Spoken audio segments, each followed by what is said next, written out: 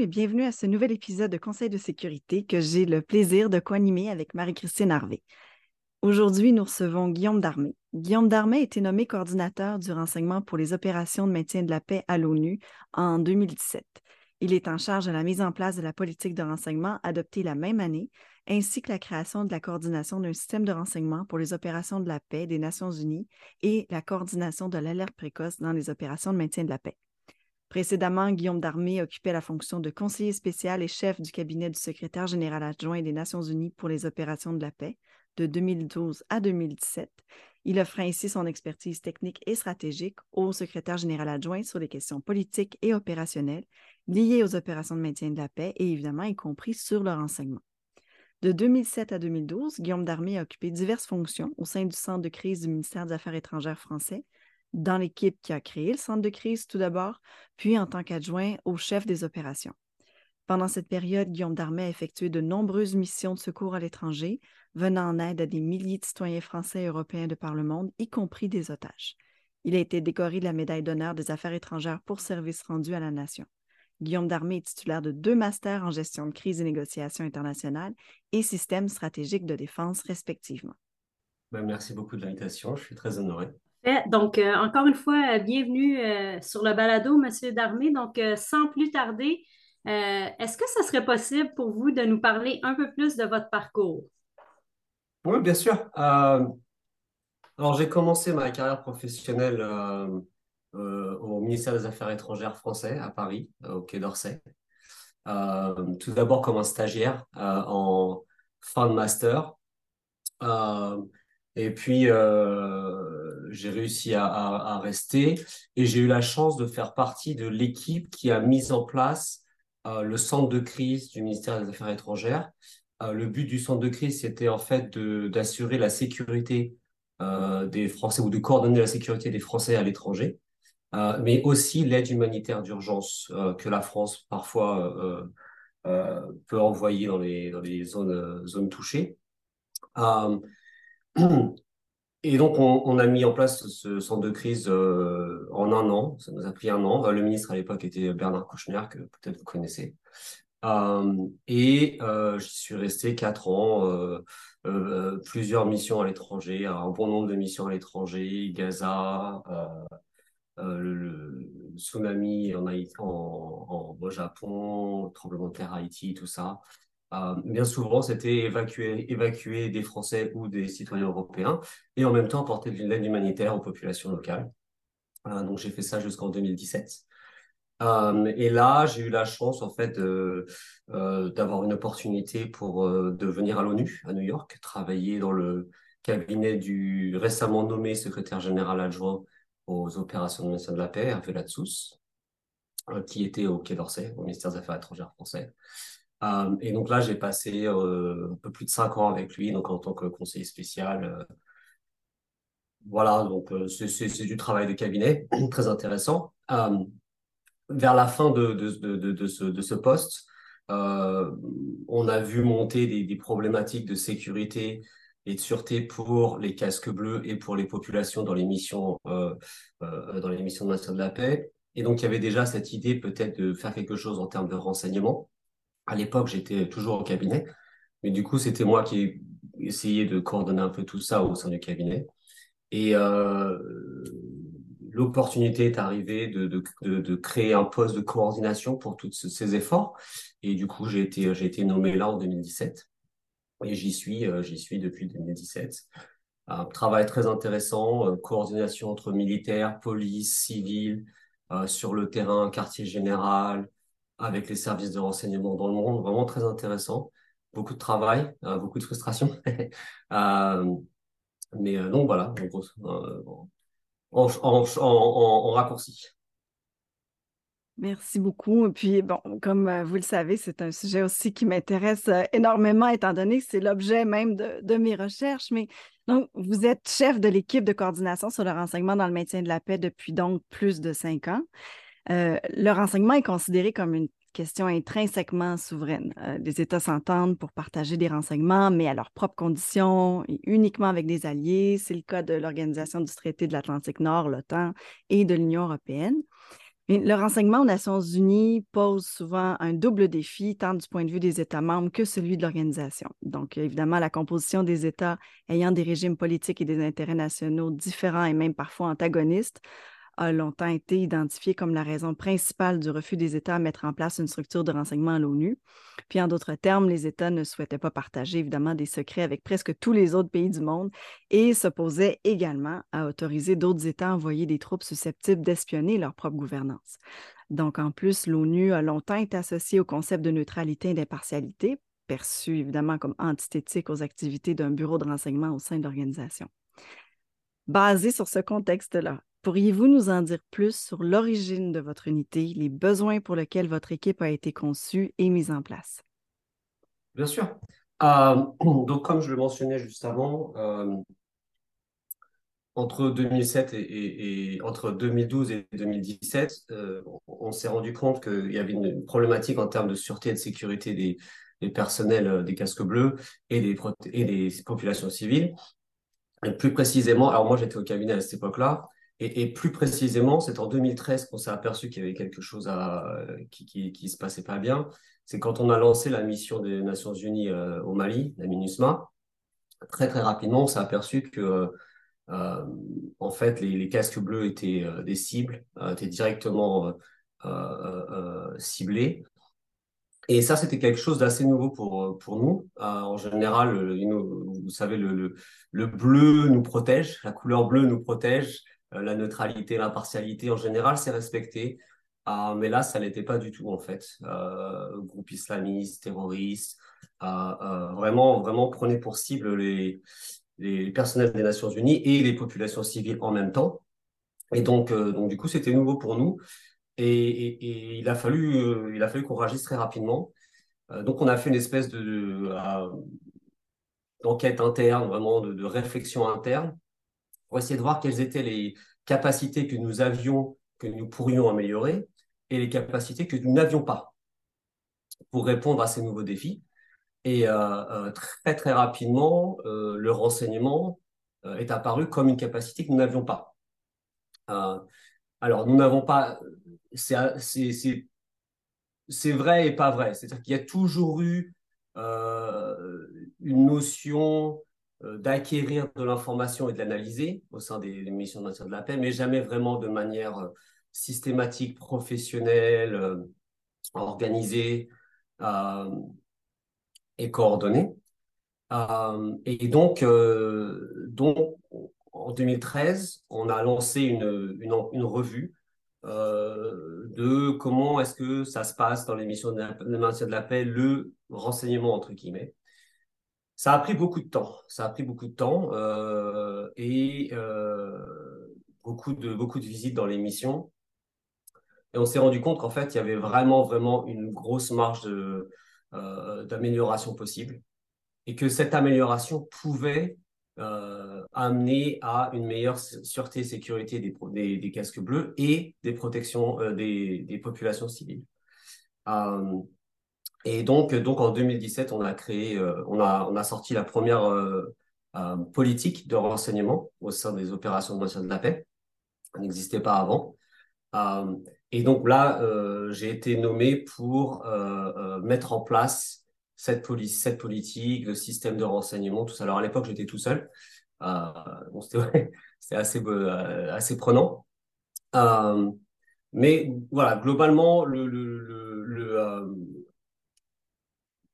facteur initial, c'était d'essayer de répondre aux nouveaux défis auxquels les opérations de maintien de la paix étaient confrontées, notamment en termes de sûreté et sécurité des casques bleus et les populations locales. Euh, Merci. juste il est pas tout à fait évident euh, pour les professionnels qui nous écoutent, il n'était pas tout à fait évident de dire que les Nations Unies faisaient du renseignement dans le passé. Il y a eu effectivement des missions comme la MONUC il y a très très longtemps où des systèmes de collection, d'analyse de l'information, ça me rapprochait très fortement du renseignement. Mais on en était encore loin en termes de mise en place des outils habituels du renseignement. Parce que je sais que beaucoup de mes collègues me disent, mais ce n'est pas la première fois qu'on parle de renseignement dans les Nations Unies, on l'a déjà fait dans le passé. Oui et non. Voilà, c'est pas si clair. Excellent, merci beaucoup. La politique de renseignement a été adoptée en 2017, puis ensuite révisée en 2019. Pourriez-vous nous en dire plus sur les raisons qui ont mené à une révision de la politique et évidemment, basé sur ça, est-ce qu'il y a eu une évolution de votre mandat? Bien sûr. Donc en 2017, je disais, on a adopté la première politique de renseignement dans les opérations de maintien de la paix. Comme vous pouvez l'imaginer, le terme renseignement, le mot renseignement, c'est assez sensible en général au niveau national et au niveau international. Et c'est d'autant plus sensible que lorsqu'on traite, lorsqu'on traite de renseignement dans un contexte multinational, multiethnique, multiculturel et dans un contexte qui n'est pas nécessairement une alliance militaire ou une alliance économique comme l'Union européenne ou l'OTAN. L'ONU, c'est 193 pays avec très probablement, je schématise un peu, très probablement 193 façons de faire du renseignement, couvrant tout le spectre. Et donc, quand on a commencé à parler de renseignement au sein des Nations Unies, il y a plusieurs questions tout de suite, plusieurs inquiétudes tout de suite qui se sont posées. La première, c'est quel renseignement vous parlez? Qu'est-ce que vous allez faire? Parce que si je prononce le mot renseignement devant l'Assemblée générale des Nations Unies, chacun va le comprendre différemment. Et donc, du coup, la première question, c'était de quoi vous parlez exactement? Et puis, la deuxième question, c'est est-ce que les Nations Unies peuvent faire du renseignement? Est-ce que c'est possible pour une organisation qui est censée être impartiale, transparente? Est-ce que c'est possible? Et donc en 2017, il y a eu plein de questions qui se sont posées après cette politique, la première politique. Et c'est la raison pour laquelle il a fallu qu'on la révise, c'est parce qu'on a voulu prendre en compte des inquiétudes additionnelles qui n'ont pas été forcément exprimées avant par les États membres. Et notamment,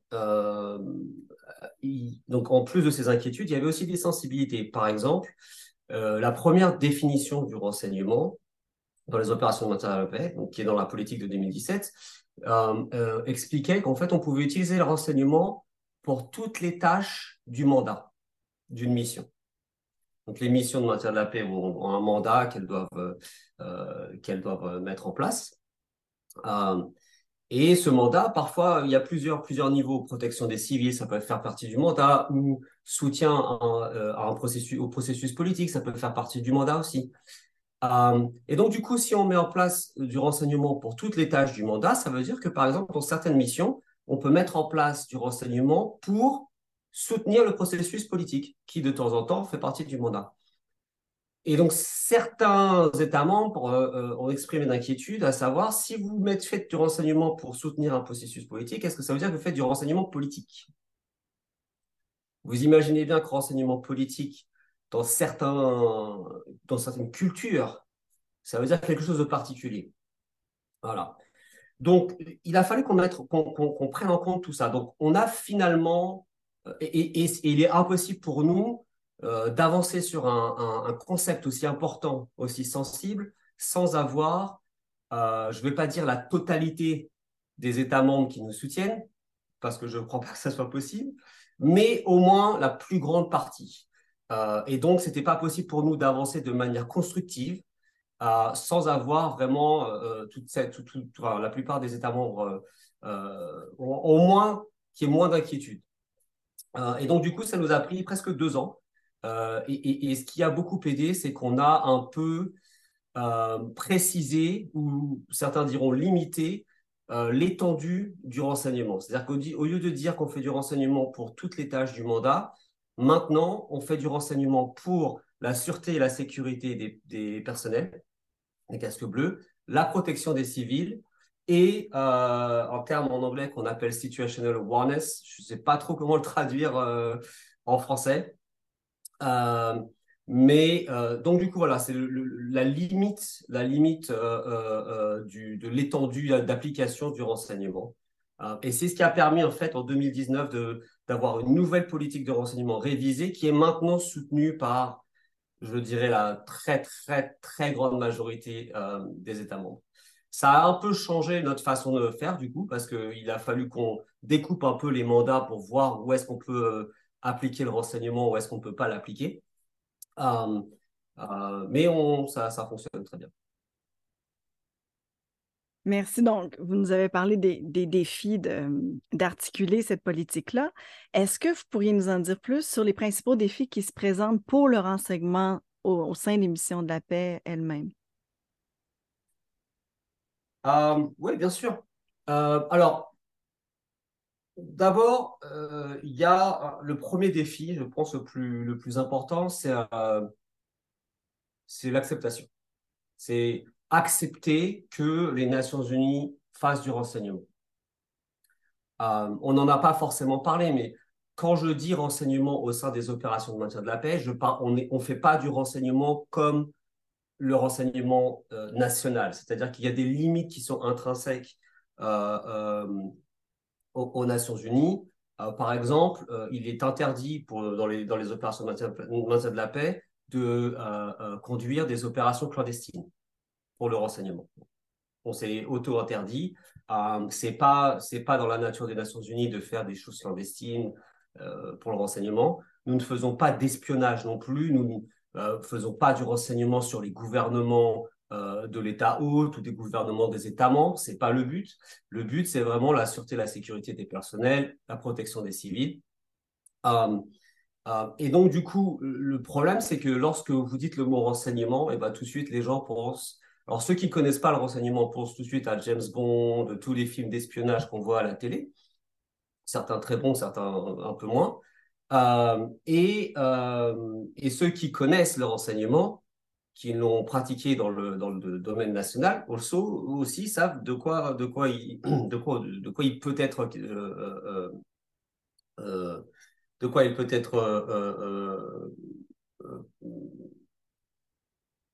ce qui peut être en jeu en fait, ce qui peut être mis en place. Et donc du coup, en interne, la mentalité, il fallait changer les mentalités. Où il faut toujours changer, c'est assez difficile, surtout dans une organisation comme les Nations Unies, qui existe depuis très longtemps avec des systèmes déjà préétablis, des conceptions, des concepts, des règles. C'est difficile de dire aux gens, on va faire du renseignement maintenant et n'ayez pas peur, on va vous expliquer en fait que c'est pas d'espionnage ou des choses que vous voyez dans les films, mais c'est quelque chose de très clair. Le but, c'est tout simplement de collecter et d'analyser, de partager de l'information de manière professionnelle, ciblée, avec des outils particuliers, mais rien de clandestin, et voilà. Et c'est un des défis qui est, à mon goût, le plus difficile, à mon sens, le plus difficile, c'est vraiment de convaincre les gens alors les gens sont convaincus que oui, effectivement, ça peut aider, mais ont peur de s'attacher au mot renseignement, de se mettre en partenariat avec le mot renseignement. Il y a cette peur. Et cette peur, elle est aussi, elle est dans certains cas très justifiée, parce que dans certaines missions de maintien de la paix, les États hôtes sont très, très sensibles en termes vis-à-vis du renseignement. Et donc, du coup, si on dit on fait du renseignement, on peut être ciblé par l'État hôte, on peut être mal vu. Et donc, ça peut mettre en péril la mise en place du mandat. Donc, ça, c'est un des premiers défis. Et le même défi, je l'ai expliqué un tout petit peu plus tôt, à l'extérieur, c'est la même chose, les États membres. Lorsqu'on dit on fait du renseignement aux Nations Unies, il y a très forcément une petite petite inquiétude. Est-ce qu'effectivement, ils vont nous espionner? Qu'est-ce qui se passe? Plusieurs fois, on m'a posé la question, est-ce qu'il y a un système de contrôle? Si on partage de l'information, comment ça, vous l'avez mentionné, si on partage de l'information, comment ça va se passer? Et donc, comme nous créons un système de renseignement à partir de zéro, effectivement, il y a beaucoup de choses qui, jusqu'à maintenant, ne fonctionnent pas de la même manière que cela pourrait fonctionner dans un système national. Systèmes nationaux qui, effectivement, eux, existent depuis des siècles, peut-être, certains. Donc, nous, on débute. Donc, effectivement, tout n'est pas parfait. Et donc, il y a cette inquiétude de certains États membres ne veulent pas forcément s'associer avec le renseignement des Nations Unies parce que tout fonctionne pas très bien pour l'instant. Ça fonctionne de mieux en mieux, mais on est encore en train de monter le système. Donc ça, c'est la première chose.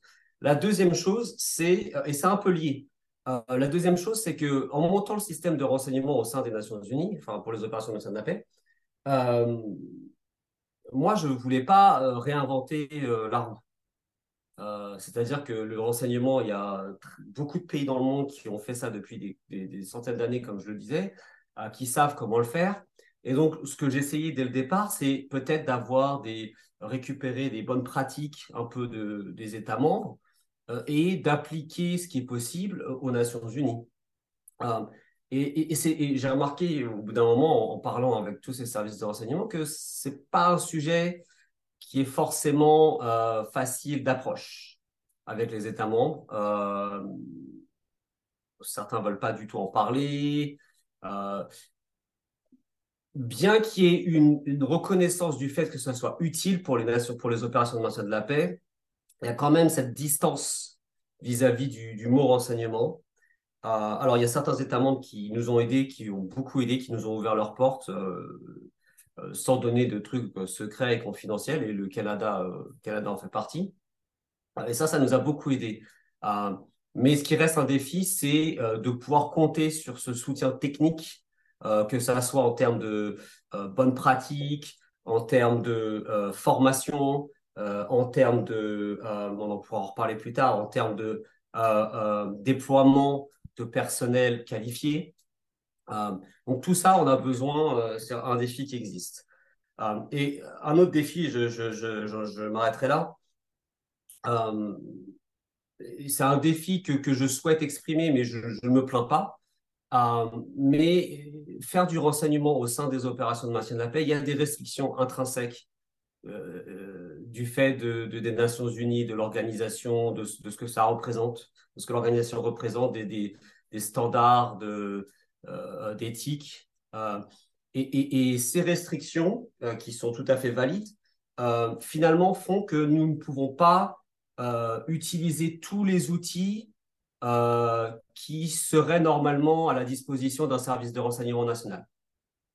Si je vous donne un exemple, puisque j'ai dit au départ qu'on ne pouvait pas faire d'opérations clandestines pour le renseignement dans les opérations de maintien de la paix, ça veut dire qu'on a décidé que les Nations Unies, les opérations de maintien de la paix, ne peuvent pas payer de source pour l'obtention d'informations.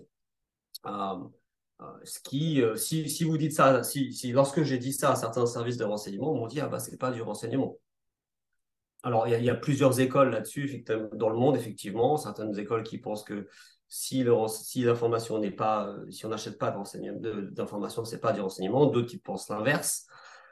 Mais peu importe les batailles doctrinales, sur le terrain, le fait est que lorsque vous avez une opération de maintien de la paix qui ne paye pas de source, lorsque vous avez une opération conjointe, par exemple, comme il y a eu assez souvent en Côte d'Ivoire, au Mali, en République centrafricaine, qui peut-être va payer des sources, du coup, les sources iront plutôt voir l'autre opération conjointe et pas l'opération des Nations Unies. Donc, ça peut vouloir dire moins d'informations pour les Nations Unies. C'est un défi parce que du coup, il a fallu apprendre à faire sans. Il faut apprendre à faire sans. On est en train de faire des formations et tout ça. Donc, c'est juste un petit exemple pour dire, c'est normal que les Nations Unies décident de ne pas faire ça, mais du coup, c'est un défi, il faut essayer de travailler sans. Merci beaucoup, Monsieur Darmé. Puis peut-être pour faire suite à la dernière question, je crois que vous avez commencé à toucher un peu à la question là, que je vais vous poser, mais euh, que peuvent faire des États membres pour appuyer vos efforts au sein de votre organisation? Et y a-t-il un rôle particulier aussi pour le Canada là, dans vos efforts? Très bonne question, merci beaucoup. Effectivement, j'en ai un petit peu parlé sans le vouloir. Euh, oui, effectivement, je pense qu'il y a des rôles pour les États membres. Le premier rôle, c'est, comme je l'ai mentionné, un soutien technique. Euh, les Nations Unies n'ont pas eu le droit ou l'appétit de faire du renseignement pendant des décennies. Tout d'un coup, on en fait. Ça veut dire qu'il faut tout commencer. On n'a pas les personnels, on a très peu de personnel spécialisé. Il faut monter euh, le système opérationnel et légal. Il y a plein de choses à faire. Et ça, c'est difficile de le faire en interne parce qu'encore, on n'a pas beaucoup de personnel spécialisé en renseignement. Et donc, du coup, moi, dès le début, je me suis beaucoup appuyé sur les États membres, les services de renseignement des États membres, peu importe, militaires, policiers, civils. Et il n'y a rien de secret là-dedans, hein, c'est pas des. Euh, et donc là, il y avait un rôle très important et ce rôle continue. C'est-à-dire qu'on a, par exemple, on a mis en place des lignes directrices ou des manuels. Euh, euh, on a des lignes directrices sur comment faire du renseignement humain dans les opérations de maintien de la paix, en prenant en compte les spécificités des Nations Unies. Et ben, on a discuté avec les États membres pour voir quelles étaient les bonnes pratiques de renseignement humain dans les États membres et on a adapté ça aux Nations Unies. Pareil pour les sources ouvertes, euh, tous les types d'acquisition de renseignements. On a aussi, par exemple, et c'est là où le Canada et Sarah-Myriam en particulier ont été très utiles, euh, des lignes directrices sur le genre et le renseignement. Très important. Je sais que le genre est un sujet qui tient beaucoup à cœur au Canada. Et c'est un sujet où l'expertise de Sarah-Myriam et du Canada en général nous est et nous sera très utile. Et même chose pour la formation. Nous avons créé une académie du renseignement pour les opérations de maintien de la paix qui s'est ouverte en juin de cette année. Et donc, nous délivrons des formations sur tous les domaines que j'ai évoqués. Mais c'est important pour nous que ces formations soient en partenariat avec les États membres donc que les États membres puissent aussi nous prêter des experts pour dispenser les formations. Et la dernière chose en termes de soutien technique, ou c'est plutôt du recrutement, c'est le déploiement de personnel. Les militaires et les policiers, casque bleu et béret bleu dans les opérations de maintien de la paix, ne sont pas des personnels des Nations Unies, n'appartiennent pas aux Nations Unies. Ce sont des personnels qui sont déployés d'autres pays qui temporairement travaillent pour les Nations Unies.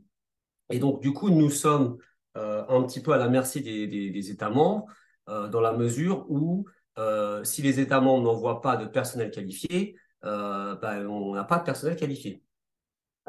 Et en termes du renseignement, c'est un défi qui, je crois, est un tout petit peu plus criant parce que le personnel de renseignement, d'abord, dans beaucoup d'États membres, il n'y en a pas tant que ça. C'est une denrée rare et du coup, les États membres ne peuvent pas forcément le prêter aux Nations Unies pendant 1 an ou 6 mois, ça dépend des rotations. Et puis la deuxième chose, c'est que dans certains pays, beaucoup de personnel de renseignement ne travaillent pas forcément sous leur véritable identité. Et donc, du coup, les déployer dans une mission de maintien de la paix des Nations Unies pourrait vouloir dire dévoiler leur identité réelle. Et donc, après ça, ne peuvent plus revenir travailler dans un service de renseignement au sein de leur pays. Donc, on a beaucoup de... Donc, il y a beaucoup de choses à travailler avec les États membres. Une autre possibilité pour appuyer nos efforts, c'est le soutien financier. Pour le moment, le renseignement, en général, le renseignement aux opérateurs, les opérations de maintien de la paix, mon équipe, l'académie, c'est sur un système extra-budgétaire, c'est-à-dire que c'est additionnel, c'est en plus de la contribution des États membres au budget normal des Nations Unies. Donc, c'est des États membres qui se sont dit, nous, on aime bien ce projet, on va donner de l'argent en plus pour que vous puissiez continuer ce projet. Et donc, ça, c'est quelque chose dont on a toujours besoin de ces fonds jusqu'au moment où, effectivement, le projet fera partie du budget des Nations Unies, on l'espère. Troisième et peut-être le dernier sans soutien, c'est le soutien politique. Effectivement, j'ai mentionné, il y a toujours des petites sensibilités. La plupart des États membres des Nations Unies soutiennent le renseignement dans les opérations de maintien de la paix. De temps en temps, il arrive que du fait de ce qui se passe dans le monde, il y ait des petites répercussions sur le soutien que nous pouvons avoir, mais en général, le soutien politique est là. Le rôle du Canada, j'ai envie de vous dire, le Canada, jusqu'à présent, c'est un élève modèle. Et je vais reprendre un peu ce que j'ai dit. Le soutien technique, dès le début, lorsqu'il a fallu que je mette en place toutes les lignes directrices, le concept opérationnel et légal, le Canada a aidé en nous donnant, en donnant des bonnes pratiques en termes de renseignement. Rien de secret, bien évidemment, mais j'ai eu la chance de pouvoir rencontrer certaines personnes qui m'ont parlé, qui m'ont dit, voilà, vous pouvez faire ça, ou ça, c'est ça, en général, ça ne marche pas très bien, qui m'ont pointé vers des documents publics que le Canada a mis en ligne sur les règles de renseignement ouverts, ou voilà, ce genre de choses. Donc, l'expertise du Canada est très, très utile. En termes de formation, j'ai eu la chance de voyager au Canada il n'y a pas très longtemps sur l'invitation de Sarah-Myriam, de rencontrer des gens très, très intéressants, parler de sujets très intéressants, notamment la formation sur le genre et le renseignement dans les opérations de maintien de la paix. C'est une formation que nous n'avons pas, ou pas encore. Et donc, du coup, je pense qu'il pourrait y avoir un rôle pour le Canada si effectivement il y aurait une décision de mettre en place une formation sur le genre et le renseignement dans les opérations de maintien de la paix, qui serait basée sur les lignes directrices que Sarah-Myriam a écrites. Donc, voilà, la formation aussi, le Canada est là. Le soutien financier, le Canada fait partie des pays qui ont décidé de contribuer ce fonds extra-budgétaire pour le projet de renseignement. Donc, ils sont là. Et puis, finalement, le personnel, j'ai envie de vous dire, le Canada, je ne suis pas très, très au fait de de la totalité de la contribution canadienne. Mais ce que je peux vous dire, c'est qu'en termes de renseignement, le Canada a déployé, notamment à la MINUSMA, des personnels très, très compétents, notamment au sein de l'unité de renseignement militaire. Dans les Nations Unies, on appelle ça U2. En général, ça s'appelle J2, je crois. Et donc, dans les J2, on a des personnels canadiens très, très, très compétents. La MINUSMA va bientôt fermer. J'ai eu l'opportunité, et j'en profite de ce podcast peut-être pour repasser ce message. S'il est possible de pouvoir avoir le même soutien qu'on a eu à la MINUSMA en termes du J2, mais à la MINUSCA, où effectivement, je pense que l'appui serait encore plus productif, d'avoir des personnels expérimentés, compétents et surtout francophones à la MINUSCA dans le J2. Je pense que cela pourrait faire une grande, grande différence. Je crois comprendre pourquoi la MINUSMA. Je sais qu'il n'y a peut-être pas forcément d'appétit sur la MINUSCA, mais ce que je peux vous dire, c'est que pour les Nations Unies, pour le système de renseignement à la MINUSCA, ça pourrait faire une grosse différence. Donc voilà, oui, le Canada jusqu'à maintenant, merci beaucoup, chapeau, chapeau. Merci beaucoup, Guillaume Darmé. Ça fait du bien de se faire dire qu'on est des élèves modèles à l'ONU, hein? Puis aussi qu'il y a plusieurs façons d'être des élèves modèles. Et c'est fantastique parce que notre précédente entrevue où Marie-Christine était l'invitée, justement, soulignait à quel point le Canada se distinguait par la qualité de son personnel, de ses troupes. Ben, évidemment, tu parles à des gens qui sont également convaincus de la qualité de nos troupes et de notre personnel. Donc, en tout cas, merci beaucoup pour ce message et puis pour cette discussion fascinante sur un sujet qui est tellement important pour l'avenir, oui, des missions de paix, mais je pense de l'ONU en général. Merci encore de l'invitation, c'était un vrai plaisir. Et merci, merci de votre soutien euh, pour notre projet, c'est très important. Merci beaucoup. Moi, j'ai beaucoup appris. C'était fantastique. Merci beaucoup.